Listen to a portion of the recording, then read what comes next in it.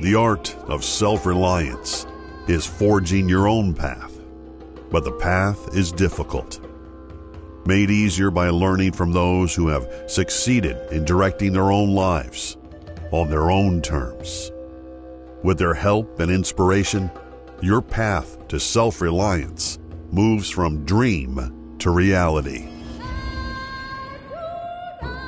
And now, here's your host, Dr. Rodney King. Hi, and welcome to another episode of the Art of Self-Reliance podcast. In this episode, I speak to positive psychology professor, author, and director of the Center of Meaning and Purpose, Dr. Michael Steger. Michael is a recognized authority on meaning in life, purpose, happiness, psychological strengths, and positive psychology. His research on these topics have been published in more than 100 scientific peer-reviewed journal articles and book chapters. His books include Purpose and Meaning in the Workplace, Designing Positive Psychology, and the forthcoming Positive Psychology in the Business World. His TEDx talk shared the idea that a meaningful life is in reach for everyone. He is a speaker who infuses passion, humor, and enthusiasm for the science of flourishing into every engagement. He provides keynote and workshops to business executives, organizations and nonprofits, educational institutions, professional organizations, community groups, and scholars. His research interests center on the understanding of how people create a life worth living and seeking ways to help people flourish and achieve well-being. In this episode, we discuss why it is so important that we focus on meaning and purpose in life rather than the meaning of life.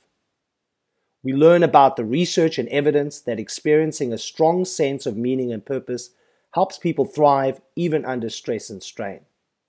And finally, how to sidestep the grind of constantly pivoting from one emergency to the next and instead learn how to sustain motivation to pursue the right goals for the right reasons. The art of self-reliance calls you to adventure, to develop your self-protection skills, to learn how to survive no matter where you find yourself, and to thrive amongst life's chaos. So Michael, here's my first question for you. When you hear the words self-reliance, what does that mean to you?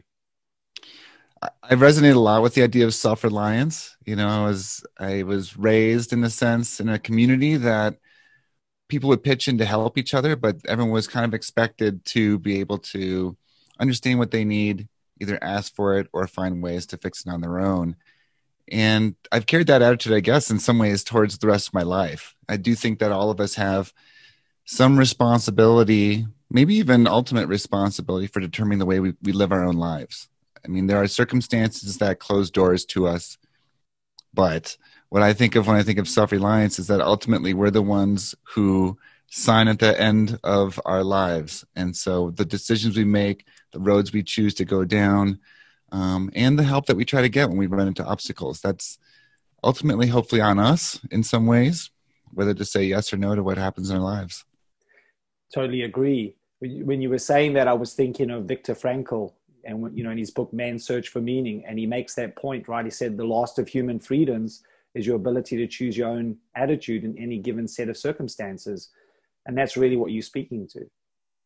Absolutely. And, I have to acknowledge I've had a pretty easy life, certainly by the scale of human history. I've not been hungry most of my life. I've had a place to live all my life.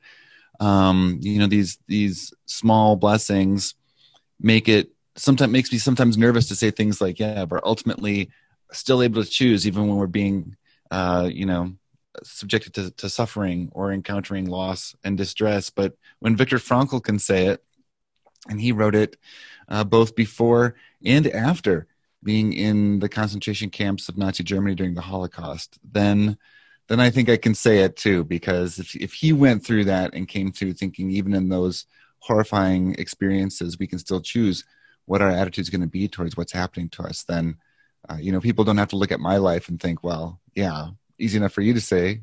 We can say like someone who really saw it thinks the same. Just building off that, just while we're talking about it, you suggested that you didn't really have a difficult life. Do you think that in some respect, if we look at people these days, and especially in the West, that haven't had a difficult life, that have had it pretty much easy, I guess. Do you think in some respect that takes away this idea of self-reliance? Have people become less reliant on themselves and more reliant on what's happening on the outside and other people's opinions or the media and so on? It's interesting. There's a Australian friend of mine called Adam Fraser, who's come out with a book, on Strive. This idea that we need to push ourselves. That is actually where we grow. And I remember seeing him talk at A Mind in Its Potential in, I believe, Perth, my very first trip to Australia. So I was a huge Australia fan in the 80s. So I was just, head over heels excited about what's going on. And in his talk, he shows this picture of the playground that he played on, right? It's all rusty metal and sharp edges and, sheer drops on the concrete. And then a picture of the park that he brings his kids to, which is, foamy and round surfaces and all this sort of stuff. And we've made life so easy. And, I was fortunate enough to write the foreword to his book. And I was reflecting on what modern life looks like now. There's like TikTok challenges and YouTube challenges and, ice water challenges, which have a good outcome. But then there's of course, Tide Pod challenges that have a terrible outcome. And horror movies are booming and post-apocalyptic fiction is booming. And, extreme racing is kind of booming. Well, before COVID anyway, right? And it's like we've filled our lives in some sense with too much comfort.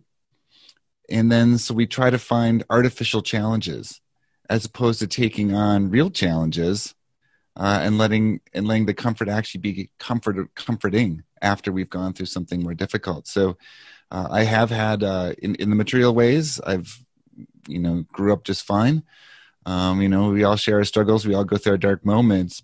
But I think at least key to my way of thinking about the world is, I haven't been in that tidal wave, but I do want to be in the chest deep water, trying to figure out at least what might happen if the real thing comes along.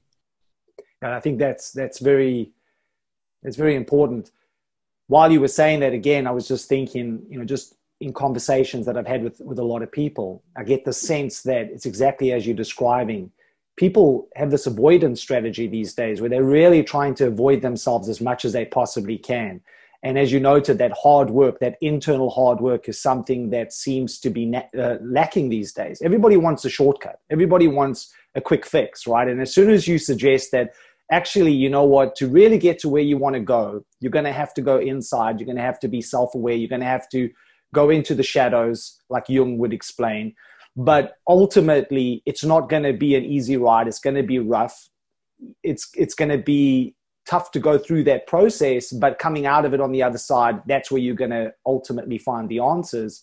I get the sense that people don't want to do that. So they keep looking for quick fixes. I mean, even if as I'm on social media and I just see what keeps popping up all the time as far as courses or whatever comes up, these things that have been advertised. And in each instant, always the common denominator is no work, really, right? It's like the secret to success without work, right? Have you noticed that? Is that something that you're seeing as well?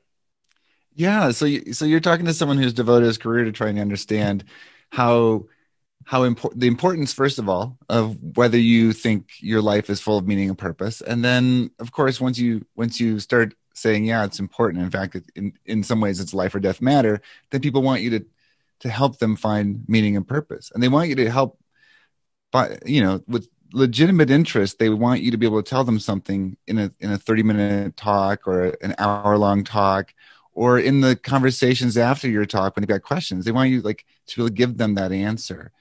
And I think it's exactly as you say, it requires work.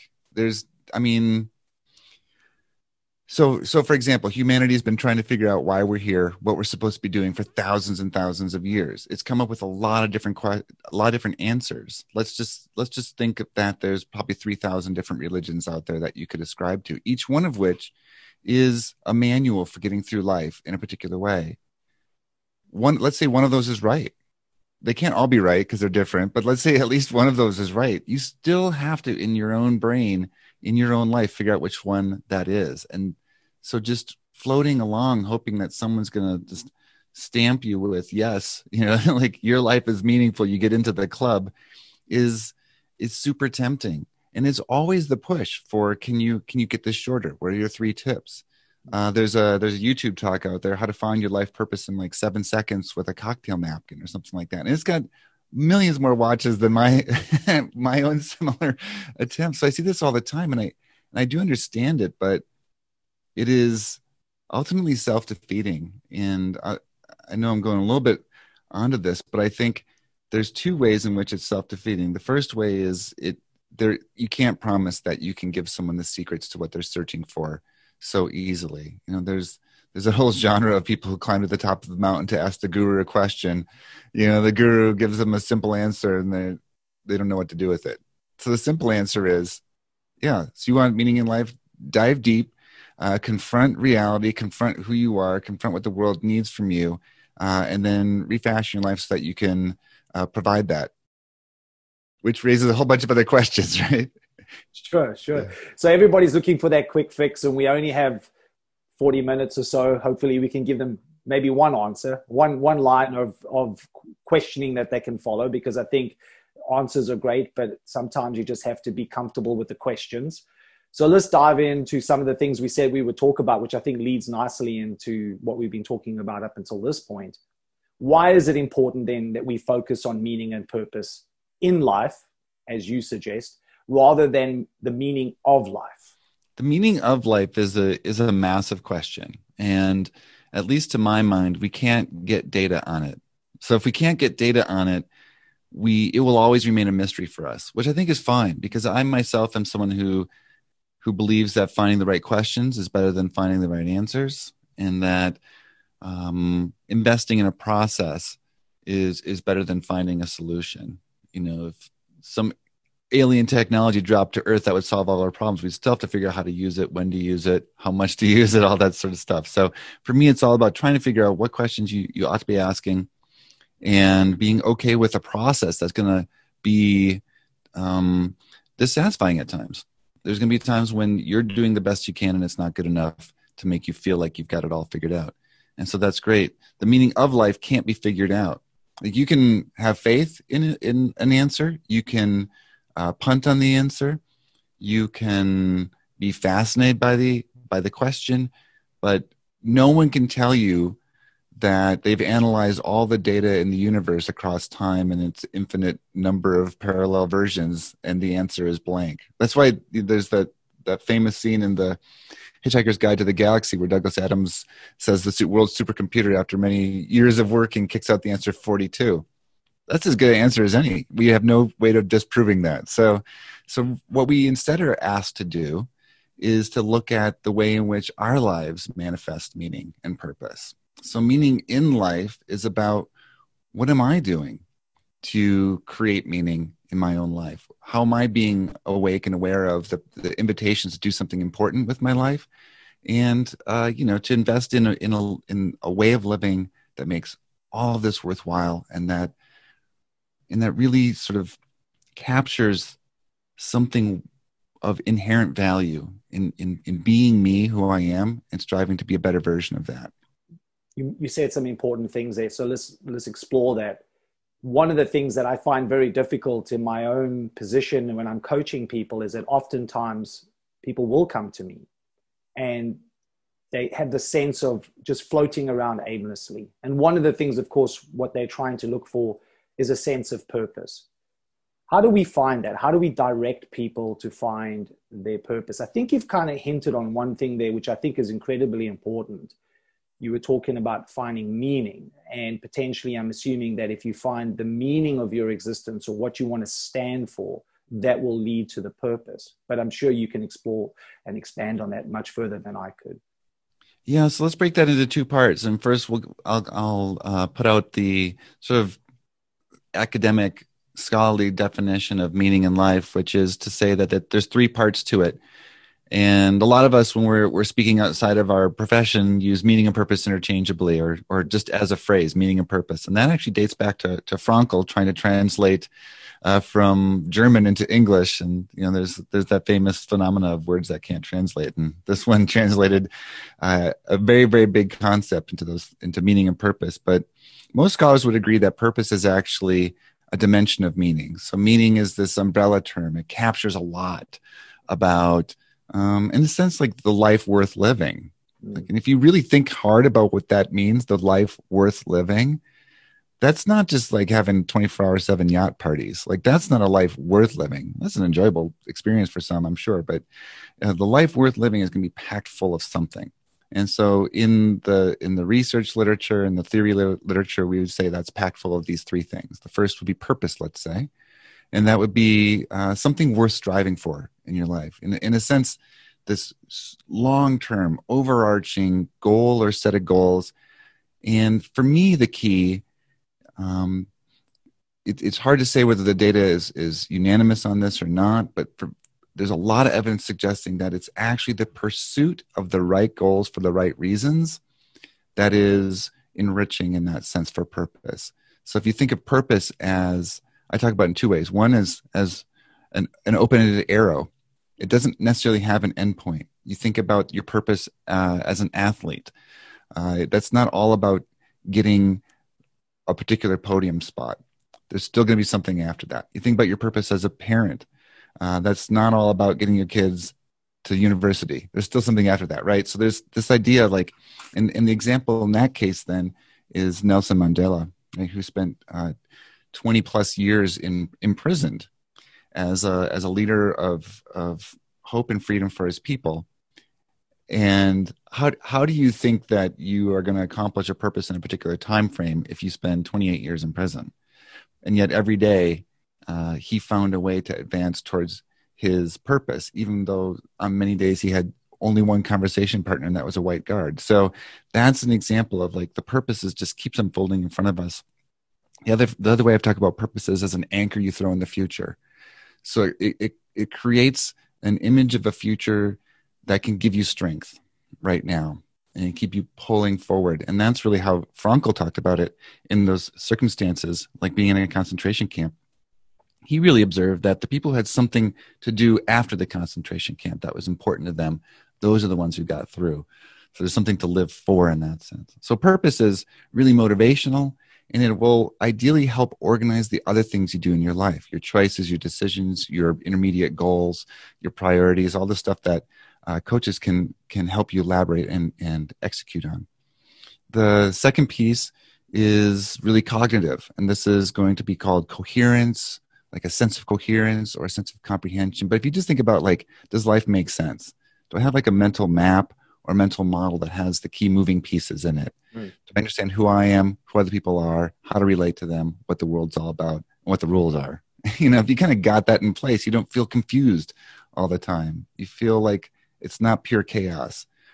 We're going through a period of chaos in our world right now, so just in where I live, in the last 48 hours, we hit 99 degrees Fahrenheit, which I think is maybe like high 30s Celsius. And then today it's snowing, and there's ash falling from the sky 2 days ago. Now there's snow falling from the sky.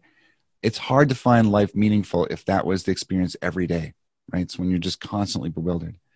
The final piece is, in some ways, the easiest to think about, and that's this idea of significance. Is life worth living? Does my life have inherent value? In essence, are there reasons to live? Do I feel like life has something there for me? Or does it feel not worth living, in which case that's pretty bleak? Yeah, some great points there. How important would you say values are in respect to this? Because one of the things that I keep hearing over and over and coming up in conversations, one on the podcast, as talking to guests like you, have had other psychologists, but just in general conversation, one of the things that seems to be reoccurring is making sure that whatever you decide to do is in alignment with your values. I think values are a little bit more complicated than we sometimes talk about them as. I like to get a start, to get the ball rolling with values. Values are what you stand for and what you'd never stand for. right? So it just really tells you where you'd plant your flag, where you would, really where you draw the line. And that is a frightening concept for folks sometimes, because the world seems to demand so many compromises, especially if you want to be successful in the way that the world says we're supposed to be successful, which is, retiring to a villa in Bali or something like that by the age 40. If that's what success is, then there isn't an easy path to do that without compromising what historically humans have felt are like the better values, right? So a lot of times we shy away from the idea that we would have certain values that we absolutely would not cross. And that's where it gets tricky, because we're both asked to stand on our values. That tells us part of that coherence piece, right? So who am I? And what is the world about? Values tell you, in a sense, what kind of an instrument am I going to be in the way that the world runs? So values oftentimes aren't necessarily about preferences or what I like, but they're about the way in which you gauge your impact in the world around you, and whether that impact is positive or negative. So that's for me, that's an instrumental way to think about values, which oftentimes makes them feel less fuzzy, and hard to pin down. But it also does say that we've got to take some responsibility for our impact then. And we ought not decide that the value of, let's say, integrity is no longer convenient. So we drop it and we say, instead, the value is expediency. And now I get to live my value by swindling people. Right? So there's that double-edged sword to values that we want to resist the temptation to dump better values, and harder to follow values for cheap mass market values that are going to just let us do whatever we want anyway. I'm glad you actually brought that up, because I often never hear that, right? People talk about values, but it's almost with the presumption that values are always good.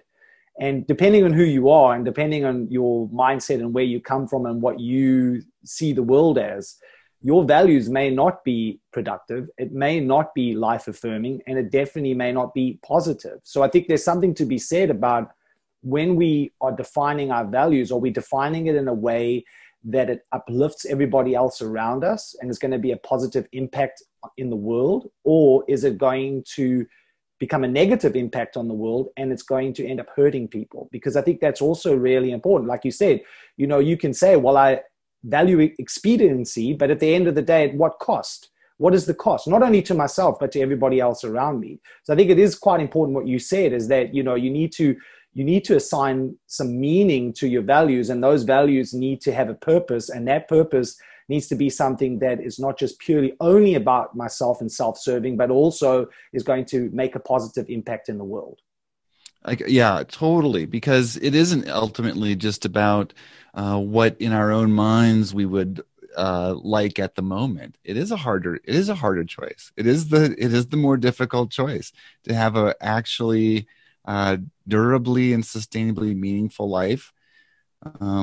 Is going to be harder than tricking yourself into thinking that what you're doing is just fine in most cases. And you can find people who agree with you no matter what you say your values are. That's part of the problem too. Yeah, that's very true. You kind of hinted to this, so maybe we can explore that. We were talking about society and what society deems as important, or what society says is success. What is your take on that? I mean, in not to start going down that anarchist kind of road, right?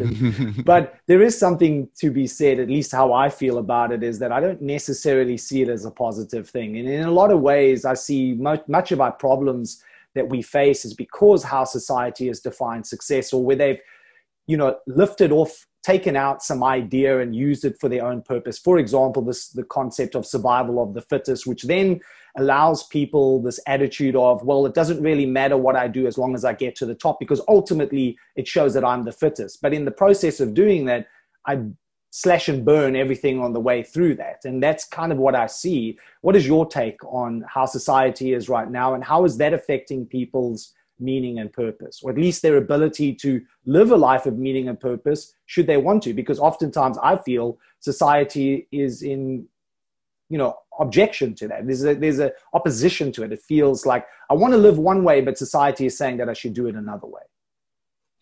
Yeah. Not only does society give us a vision of success, or not only does society lay out numerous examples of scripts that we can follow to justify behavior that has negative impacts beyond ourselves. For example, I was just doing my job.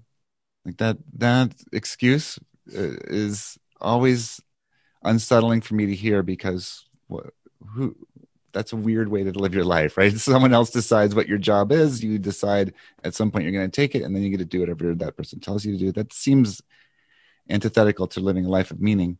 But society right now, the dominant, I would say that, if we say that there's two global ideologies that are kind of at the peak right now. One is the sort of Western market-based capitalism approach, and the other would be more of a central governance approach, maybe exemplified by China. Although we also see other types of authoritarianism, which is weird blends of. There's all sorts of blends out there, but let's just say that we take a look at the incentive system in what's been the dominant political force over the last 50 or 60 years, and that's this idea of market capitalism. And then what we actually see is that if you do just even a cursory analysis, that what is actually incentivized in society isn't particularly good for people. The system incentivizes essentially movement of money, no matter where it came from, no matter where it goes to. And it's really hard to step out of that system. And without taking on any values at all, if you just want to see what does the system make apparent, you just take a look at whose life is easier to live, the hedge fund private equity manager or the rural elementary school teacher. And if one is about shaping future lives who are vulnerable, you'd think that we would want to incentivize that and make people who do that work feel really supported and valued. And if the other is just about moving money, well, theoretically, anyone can do that.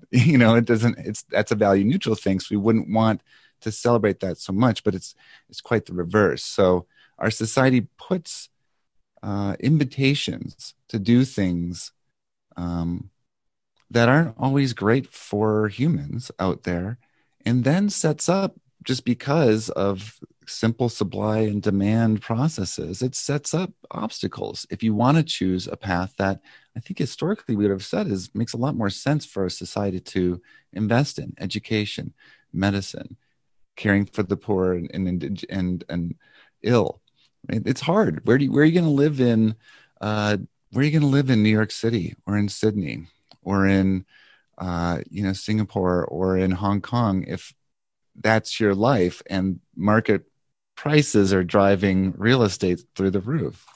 So it creates a problem, the way that we have adopted incentives in our culture right now. Well, that's been my experience. I think I've been pretty successful, although I've come from very humble beginnings. But I was having this conversation just recently with my partner when we were talking about this. And maybe it's not the best way to describe it, but it's almost like, in a way, especially if you're in the Western world, you're born into slavery. If you think about it, at the end of the day, as you noted, everything requires money. So even if I had the idea of, I want to simplify my life, I want to basically live off the land and, get that kind of that back to the roots, so to speak, it still takes money to do that, right? You have to have money to buy the land, then you have to have money to build a place that's on it, and then have money to get off the grid. And so ultimately it feels like you're on a hamster wheel, and all you're doing is you're just working for dollars all the time. And if you speak to most people, if they're really honest, and you say to them, what is your biggest stress in your life? Almost always, without exception, it comes down to money, which is very sad. And I can see why so many people then really struggle in finding meaning in their life, finding that purpose and living from that perspective. Because at the end of the day, if I wanted to do right now what I wanted to do, that's fair enough. I could go and do it. But at the end of the day, what am I going to do as far as making money? There's no guarantee that if I live the meaning and purpose that I want to, that it's going to pay the bills. There's no guarantee at all. And I think when you think about self-reliance, that works in two ways. You want to be able to rely on yourself, because you realize that the safety nets in a lot of Western countries have frayed. Not all, but almost all of them are under pressure. but also you tend to, or at least I'll speak for myself, I never want to be a burden on anyone. I never want to find myself in the position, if I can help it or if I can foresee it, of needing to ask someone for help. I feel like it's my duty to not be a drain on society. So it's weird, because on the one hand, I don't want to rely and partake in a system that encourages me to do things that are maybe unethical or against, or what I just don't want to do with my life. But at the same time, I have to, participate in parts of that system, or else I will be draining that system. I'll be going against my idea of self-reliance. So there's a lot of different ways that we feel trapped. I think when I think about money, it's always, there's a very, very, very small part of me that wishes I could travel to fancier places, or that I could have, I don't even know, a faster car. It's just a lot of the materialistic stuff doesn't appeal to me. I mean, some does. I mean, I like good chocolate better than cheap chocolate, I suppose, but I can manage those choices. But I've got kids, and then seems to be like the final hook, because you see generation over generation, it requires more resources to get a slightly worse quality experience out of life in a lot of ways. If we think about education, if we think about health, at least in the US, if we think about even housing, you can get a lot better distraction-based lifestyle, when it comes to entertainment and gadgets and stuff like that. But getting the real stuff is harder. And again, getting the stuff that's unimportant, all the attention goes to. So it takes a lot of willpower, I think, to define how you're going to be a success in your own life, and how you're going to navigate that ocean of choices, where there will be many invitations for you to do something that doesn't feel quite essential to yourself, in order to get what you need, in order to have at least a comfortable or a stable life in this society. Yeah, I think you hit the nail on the head there, where you talked about willpower, and I think people are just willed out. It's like they're trying so hard, but it's just everything seems against them. And another thing you said there, which is my experience, is that you talked about kids. So I have two boys. They still live in South Africa, even though I no longer live there. But pretty much every decision I've made over the last 18 years has always been with them in mind. And I made an enormous amount of sacrifices. If I wanted to, we were talking about values. If I valued money more than them, I would have had a lot of money in the bank right now. But I chose to invest in them, and chose to invest in their education. I could have sent them to government schools there, but they would have got a very, subpar, education. It wouldn't have been a positive experience for them. I would have ended up having a lot of problems, likely, with just their emotional state and psychological state. So I chose to send them to private schools. And in order to facilitate that, I had to travel a lot. I had to work really hard, but that's where I've invested my money. So that, exactly as you said, I don't want my kids coming out of this experience and living a lesser life than I have. And I just see everybody around me just really climbing and scrambling, trying to at least give their own children the opportunities, at least at the level that they've had, right? And of course, if you're lucky, even better. But it does, as you noted, seem to be getting increasingly harder. Yeah, and I think South Africa is a fascinating example. I don't know. I'd have to add it up. I can't tell if I've been to South Africa or Australia more. But South Africa was. I grew up very modest means. My very first international trip wasn't until I was in my 20s, and it was to South Africa, and it was 1990.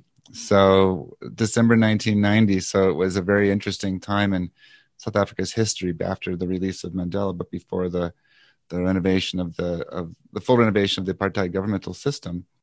And at that time, and then through Mandela's lifetime, let's say, there was it was a country and a transition history driven, I think, in a sense, by ethics and values and meaning and hope for the future and the best in humanity, and still the most incredible transfer of power in a government in the world history.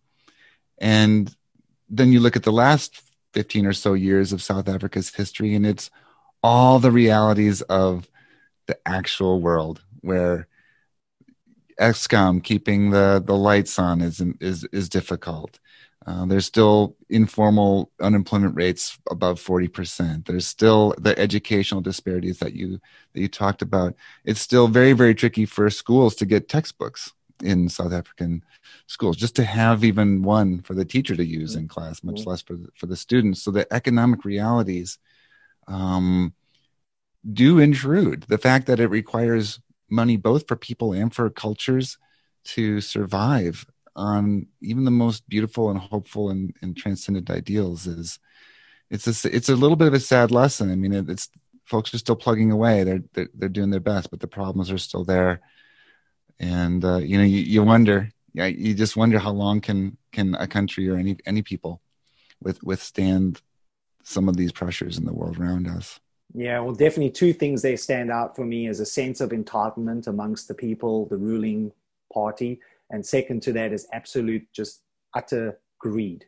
And the money that could have gone to building that country and made it the most amazing transformation in history has, in essence, lined politicians' pockets. And that's unfortunate. But that's for another. Yeah. That's for another. I think money runs in a couple different ways, right? Because they take a look at where wealth transfers. This is a sidebar, but like where wealth transfers actually happened in South Africa, and like you say, where wealth transfer has gone from the folks who were in charge before to the rest of the people. A lot of it's been siphoned away, but almost there's been very little wealth transfer. Actually, there's been a lot of political representation transfer, which has led in a lot of cases to the corruption you see. But in terms of real wealth transfer, we're just bad at that as species, whether that's the US, which is historic wealth inequalities now where I live, or it's in South Africa where that was really going to be critical to make it a success story, and it hasn't happened. We struggle, and it takes struggle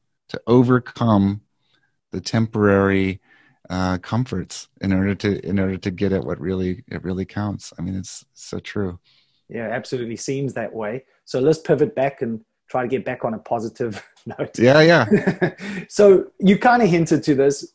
Take us through what you feel is some of the important research, especially on the evidence side coming out when we talk about experiencing a strong sense of meaning and purpose, how that helps people thrive even under stress and strain. And that's kind of what we've been talking about for the last few minutes, is that there's a stress and strain. So what is the evidence showing us? What is the research showing us? Yeah. So the stronger your sense of meaning and purpose is, pretty much you start to tick all the boxes. And it's really difficult to find a variable within the happiness, well-being, or positive psychology world that has stronger research than meaning and purpose. I mean, it's across the board. It's from the way you see your life, to the way you live your life, to how long your life is. Pretty much everything you can tick off. So in some studies, they found roughly a translatable 7-year longevity advantage for folks who are very strong in meaning and purpose over those who are not. You see people recovering better from surgeries. You see people recovering better from disease. You see better levels of inflammatory cytokines in the bloodstream, which, folks who engage in sports and who just are curious about cardiovascular health know is so important. Better response to stress, all these sorts of things. And as you start to plumb beneath that, we see that there's part of the key is not just sort of convincing yourself your life is meaningful. In the US, there's a series of cartoons where Wile E. Coyote would chase the Roadrunner. So this is like, coyote creature, which is for other folks, it's like a large jackal or, a small wolf trying to get this bird and always fails. But there's almost always a scene where the coyote runs off a cliff and his legs are going, and he just keeps going through midair. And then suddenly he looks down, and then that's when he falls. And if you're not able to figure out how to find meaning in your life, then even if you think you have it, sometimes you might suddenly find yourself running over thin air and you don't know how to rebuild that platform you're standing on. So people who have a strong sense of meaning in life tend to live that way. So it's not just tricking themselves. It's not just coming up with a 30-second meaning or purpose statement exercise. And what that key there is then is doing some of the work to figure out who you are, like what your values are, what it would be like to be an authentic and yet still good person. Like, we don't want to create a whole bunch of authentic assholes. We don't want to create, the world's had plenty of, horrible people over the years. And then you live your life with those values and the sense of purpose in the front of your mind. Mm-hmm. And this has been one of the things that has been on my mind a lot in the pandemic in 2020, the year that is the date is now a curse word in polite company. I just got exhausted of pivoting. I was trying to figure out what to do. I'm a university teacher, but I also do consulting and speaking, and a lot of things changed in that period of time. So I'm refashioning all my classes on the fly. I'm trying to figure out how to deal with the well-being and mental health issues that are popping up for my students while still maintaining academic standards and all these sorts of things. And then the summer comes, I'm trying to figure out how I can help. So I'm trying to create resources for folks. And I'm also getting a lot of requests to do a lot of different things. And you just try to answer it all. And at the same time, in the back of my mind, to be honest, because I've got kids who need to go to university, is like, so how am I going to make up any of this lost income from my speaking career? And what does that even look like in the future? So like, what's that going to look like? What's that going to look like? I'm just like, I feel like I'm just looking in every direction all the time, running around. And I had to take a moment and say, how can I not follow my own advice? How can I not follow what the research says? And so I got more engaged in the idea of motivation. Like, how do you, when everything's going nuts around you, when every little bridge you start to build over the next chasm collapses in front of you, how do you keep building that bridge? How do you keep striving forward, putting one foot in front of the other? And, I've lived my career thinking that there's got to be something about purpose in that connecting to why I'm here as a person, what I'm here to do, what I think is the right thing to do. I just need to get better at clarifying that for myself and figuring out ways to link those big abstract ideas to specific decisions that I'd make in the short run. So, I think a lot of people are struggling with what you just said, right? This whole thing of just constantly pivoting all the time. I've had to do that as well, and we can talk about that later. But, so let's talk a little bit about that. So this whole idea of, how can we sidestep the grind of constantly pivoting from one emergency to the next? How do we get around this? How do we learn how to sustain motivation? Yeah. So one of the things that about my life, I'm acutely aware is that I'm uniquely blessed in some ways. Not uniquely, but at least for me, I'm blessed to have a job where, a lot of what I do has trained me to be able to read thousands and thousands of research articles and start pulling out ideas from them. So that was one of my coping mechanisms, weirdly enough, as I drove back into the research literature on stuff that I thought I knew or I'd run across. And I just wanted to really figure out, is there a way, like, is there some way, is there like a blueprint? Like, what I'd love about the idea of a blueprint is it doesn't, it's not like the IKEA flat pack thing where, you're supposed to connect all the dots, but, a good blueprint tells us that here's what we're going to build next, and here's how we're going to connect to the next thing that we build. But we have to do all the building. So it was a similar practice. It was a similar process for me that I think it's going to have to be for a lot of people, which is there's 1,000,001 invitations to be successful, passive income opportunities, real estate investment overseas. There's 1,000,000 ways that you can still get rich quickly, believe it or not, according to YouTube ads and everything else. But whatever is going to come, still to have a meaningful life, which is paramount to me, has to be sustained over time, or else the whole thing falls apart. So for me, it's still going to have to come from who I am as a person. So I'll talk about a person's foundation, personality, strengths, and values.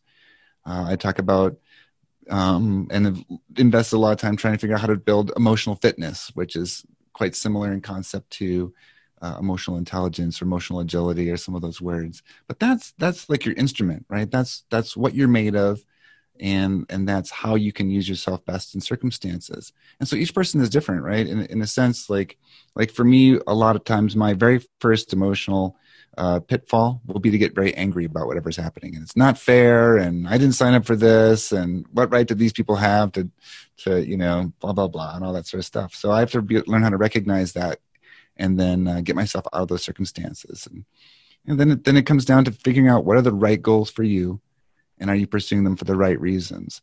If you are, then you can keep going back to the core source of motivation that you have in your life, right? That's like the reason you're doing things for your kids and making those sacrifices isn't because, like some parenting book said you have to make sacrifices for your kids. It's because you could do that once or twice and then you'd be done with it. Mm. So you're doing it for the right reasons. And that makes that goal easy to reconnect with, even if acting on that goal isn't easy in the short term. And then you just dive into the idea that also we have lots of different types of motivation within a person, and recognizing which type of motivation is going to get you through this next step. That is it's essentially a mechanical thing. So if you can maximize the correct types of incentives, you can master the mechanics of your motivation. So there's a lot of work that goes into figuring all that stuff out. But once you've got it, like in my model that I use, like my blueprint, it was inspired by the Sydney Harbor Bridge. Right. So you've got the foundation on one side by the rocks, let's say. And then on the other side, you're over the harbor. The arc that goes over the top is your purpose. You need struts going down that help you connect, purpose boosters. And then the whole rest of the bridge is essentially made out of the tools and the types of incentives that you can use, how you can tap into hope and passion. And, but if you don't know how to use that system, then it's just another bit of useless advice floating out in the ether.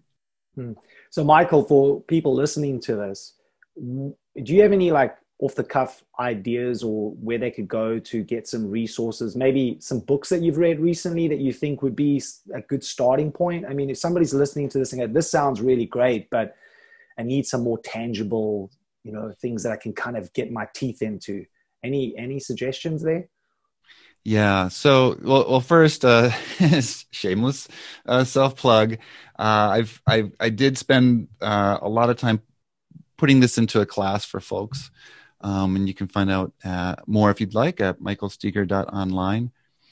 The ideas are based in that model, that blueprint is based in a lot of work, and I think one of the most important sources of information, unfortunately, like you're talking to a nerd, right? So when I think of exciting books, I think of 1,000-page research books. So I will say, though, that at the heart of a lot of what I do, and even at the heart of like a raw, how do you motivate yourself to achieve greater success, is two core ideas. And then you can use them, or I use them in a lot of unique ways. The first idea comes from the book that you mentioned at the top of this podcast, Man's Search for Meaning, Viktor Frankl. It's very hard to read the second part, I think, which is a description of logotherapy, but the first part is just incredible. And just read that book. It's available everywhere, and it's one of the classic human testaments to what we can do as small, vulnerable individuals. The second set of work is under the phrase self-determination theory. I think almost everyone's familiar with it by now, at least some of the core ideas of autonomy, intrinsic motivation. In the U.S., the author Dan Pink has been at the forefront of popularizing this theory with his book Drive. But there's tons and tons out there, and really it helps you understand the differences between intrinsic motivation, which comes from those values, which can be supported by purpose, and extrinsic motivation, which is just the crap you've somehow got to figure out how to get done. So I think you can really go far if you spend some time understanding how purpose is ideally supposed to work as an inspiration in our lives, and then learning more about motivation. And of course, if you are the type of person who's like excited for 1,000-page books, Rich Ryan and Ed Deci came out with the definitive book on self-determination theory recently. So what's the name of their book? I think it's Self-Determination Theory. Okay. All right, there we go.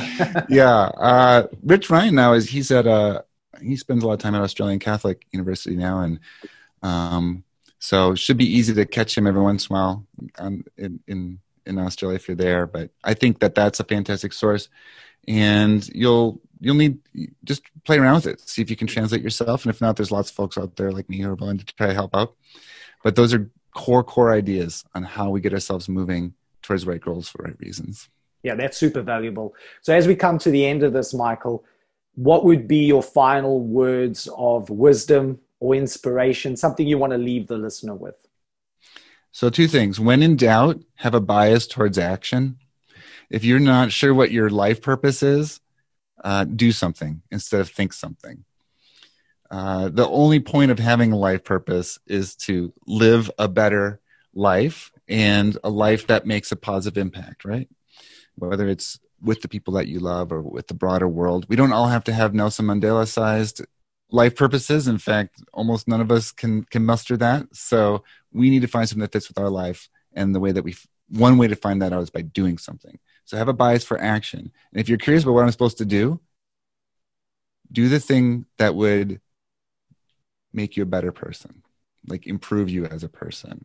And then if in the worst case scenario, what you've just done is actually be a good person for that day. And then you get that data and you know that at least you didn't screw anyone over that day, or you didn't waste a day on the internet. So I would say that bias for action, and when in doubt, try to do the thing that a good person would do.